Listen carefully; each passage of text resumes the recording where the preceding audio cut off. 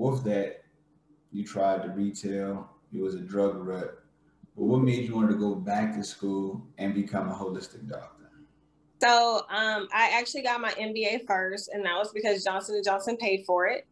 And so once I was like, I'm gonna do this, I started doing some other like medical pharmaceutical sales type career moves. And then I just started like really thinking about holistic medicine probably about maybe almost 10 years ago now. I kind of saw that it could be a marriage between like what I was doing and actually being able to work within like a hospice care type setting. And I wanted to do that, like helping people that were end of life, that couldn't get to a point where, that were at a point where curative care was no longer an option, and just trying to figure out like what they could do in terms of like their diets and other holistic methods to help them with pain. And that's really what kind of piqued my interest. I actually saw someone else that was doing that, not in my state, but I was like, man, I think I can do that. And I decided to go back to school and just really kind of ran with it. People think that's strange because they're like, you're a pharmacist and then you believe in holistic medicine.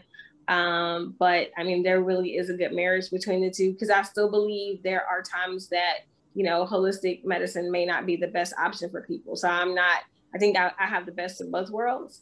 So that's kind of what made me make that switch. So.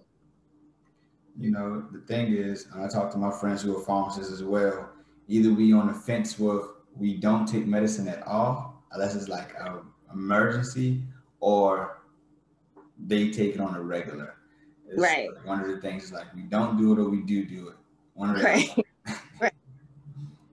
So with holistic medicine, what's some of the things that you can do or you tell your patients to do to kind of like get better, feel better?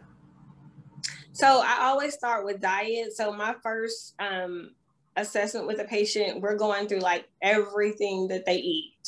Typically, the food is the root of the problem. And then, I'm looking at like, okay, what do you eat? What do you do through the day? How do you exercise? Just try to get like a baseline of like what they do, what they're intaking. And then we look at medications that they may or may not have been prescribed.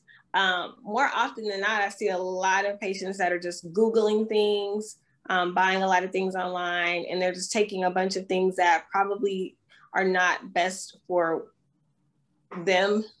And they're like, my friend Julie, she was taking this and blah, blah, blah. And I'm like, that might have worked great for her, but that's not what's best for you. So we're really looking at a full, just like, okay, what are you putting in your body? And that's kind of how I start my assessments off, like, looking at what you're eating, what you're taking, are you exercising? And then I come up with a plan for each patient based on like where they are with that in part of their life. Like you said, that's mainly what a lot of things start at is what are you eating? You probably heard of Dr. Sebi.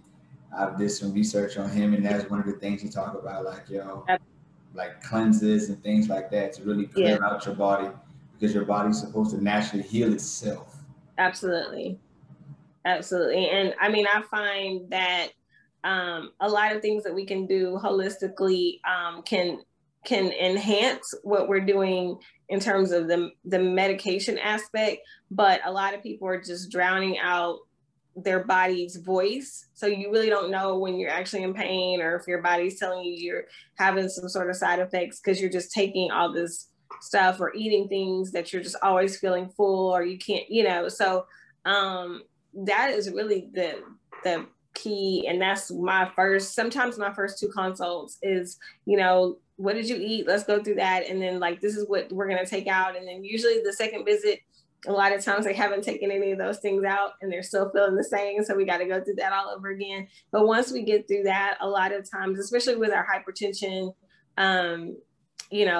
based patients, like a lot of it, you're taking the medication to manage things, but it's just a mirror. I mean, it's just a mask, because you're not looking in the mirror at like what you're doing day to day, what you're putting in. So it's like, you're going to continuously be on this medication, and you don't have to be.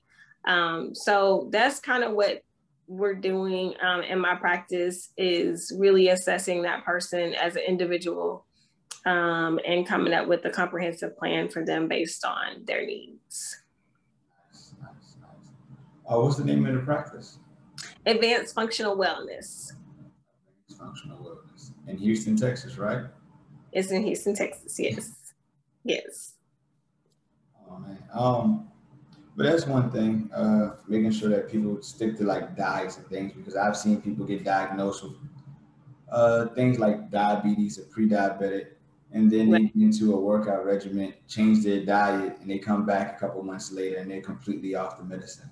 Absolutely. So that is like you hit it right on the nail, because it's like you do have to make that change. So especially with the people that I think most, when we have people that are like pre-diabetic, they're like, oh, but I'm not diabetic, I'm just pre. And I'm like, yeah, but you don't want to get there. So let's start. So, that's, I think the hardest thing is to get people to actually like change their diet and exercise, and exercise. So they actually feel better. So, and I think in particular with the minority community, sometimes we kind of have a harder time with that than some of the other communities. So I really try to, just because that's what your grandma ate and your mom ate doesn't mean that that's the way you have to eat. And I think sometimes we have a hard time with that, unfortunately.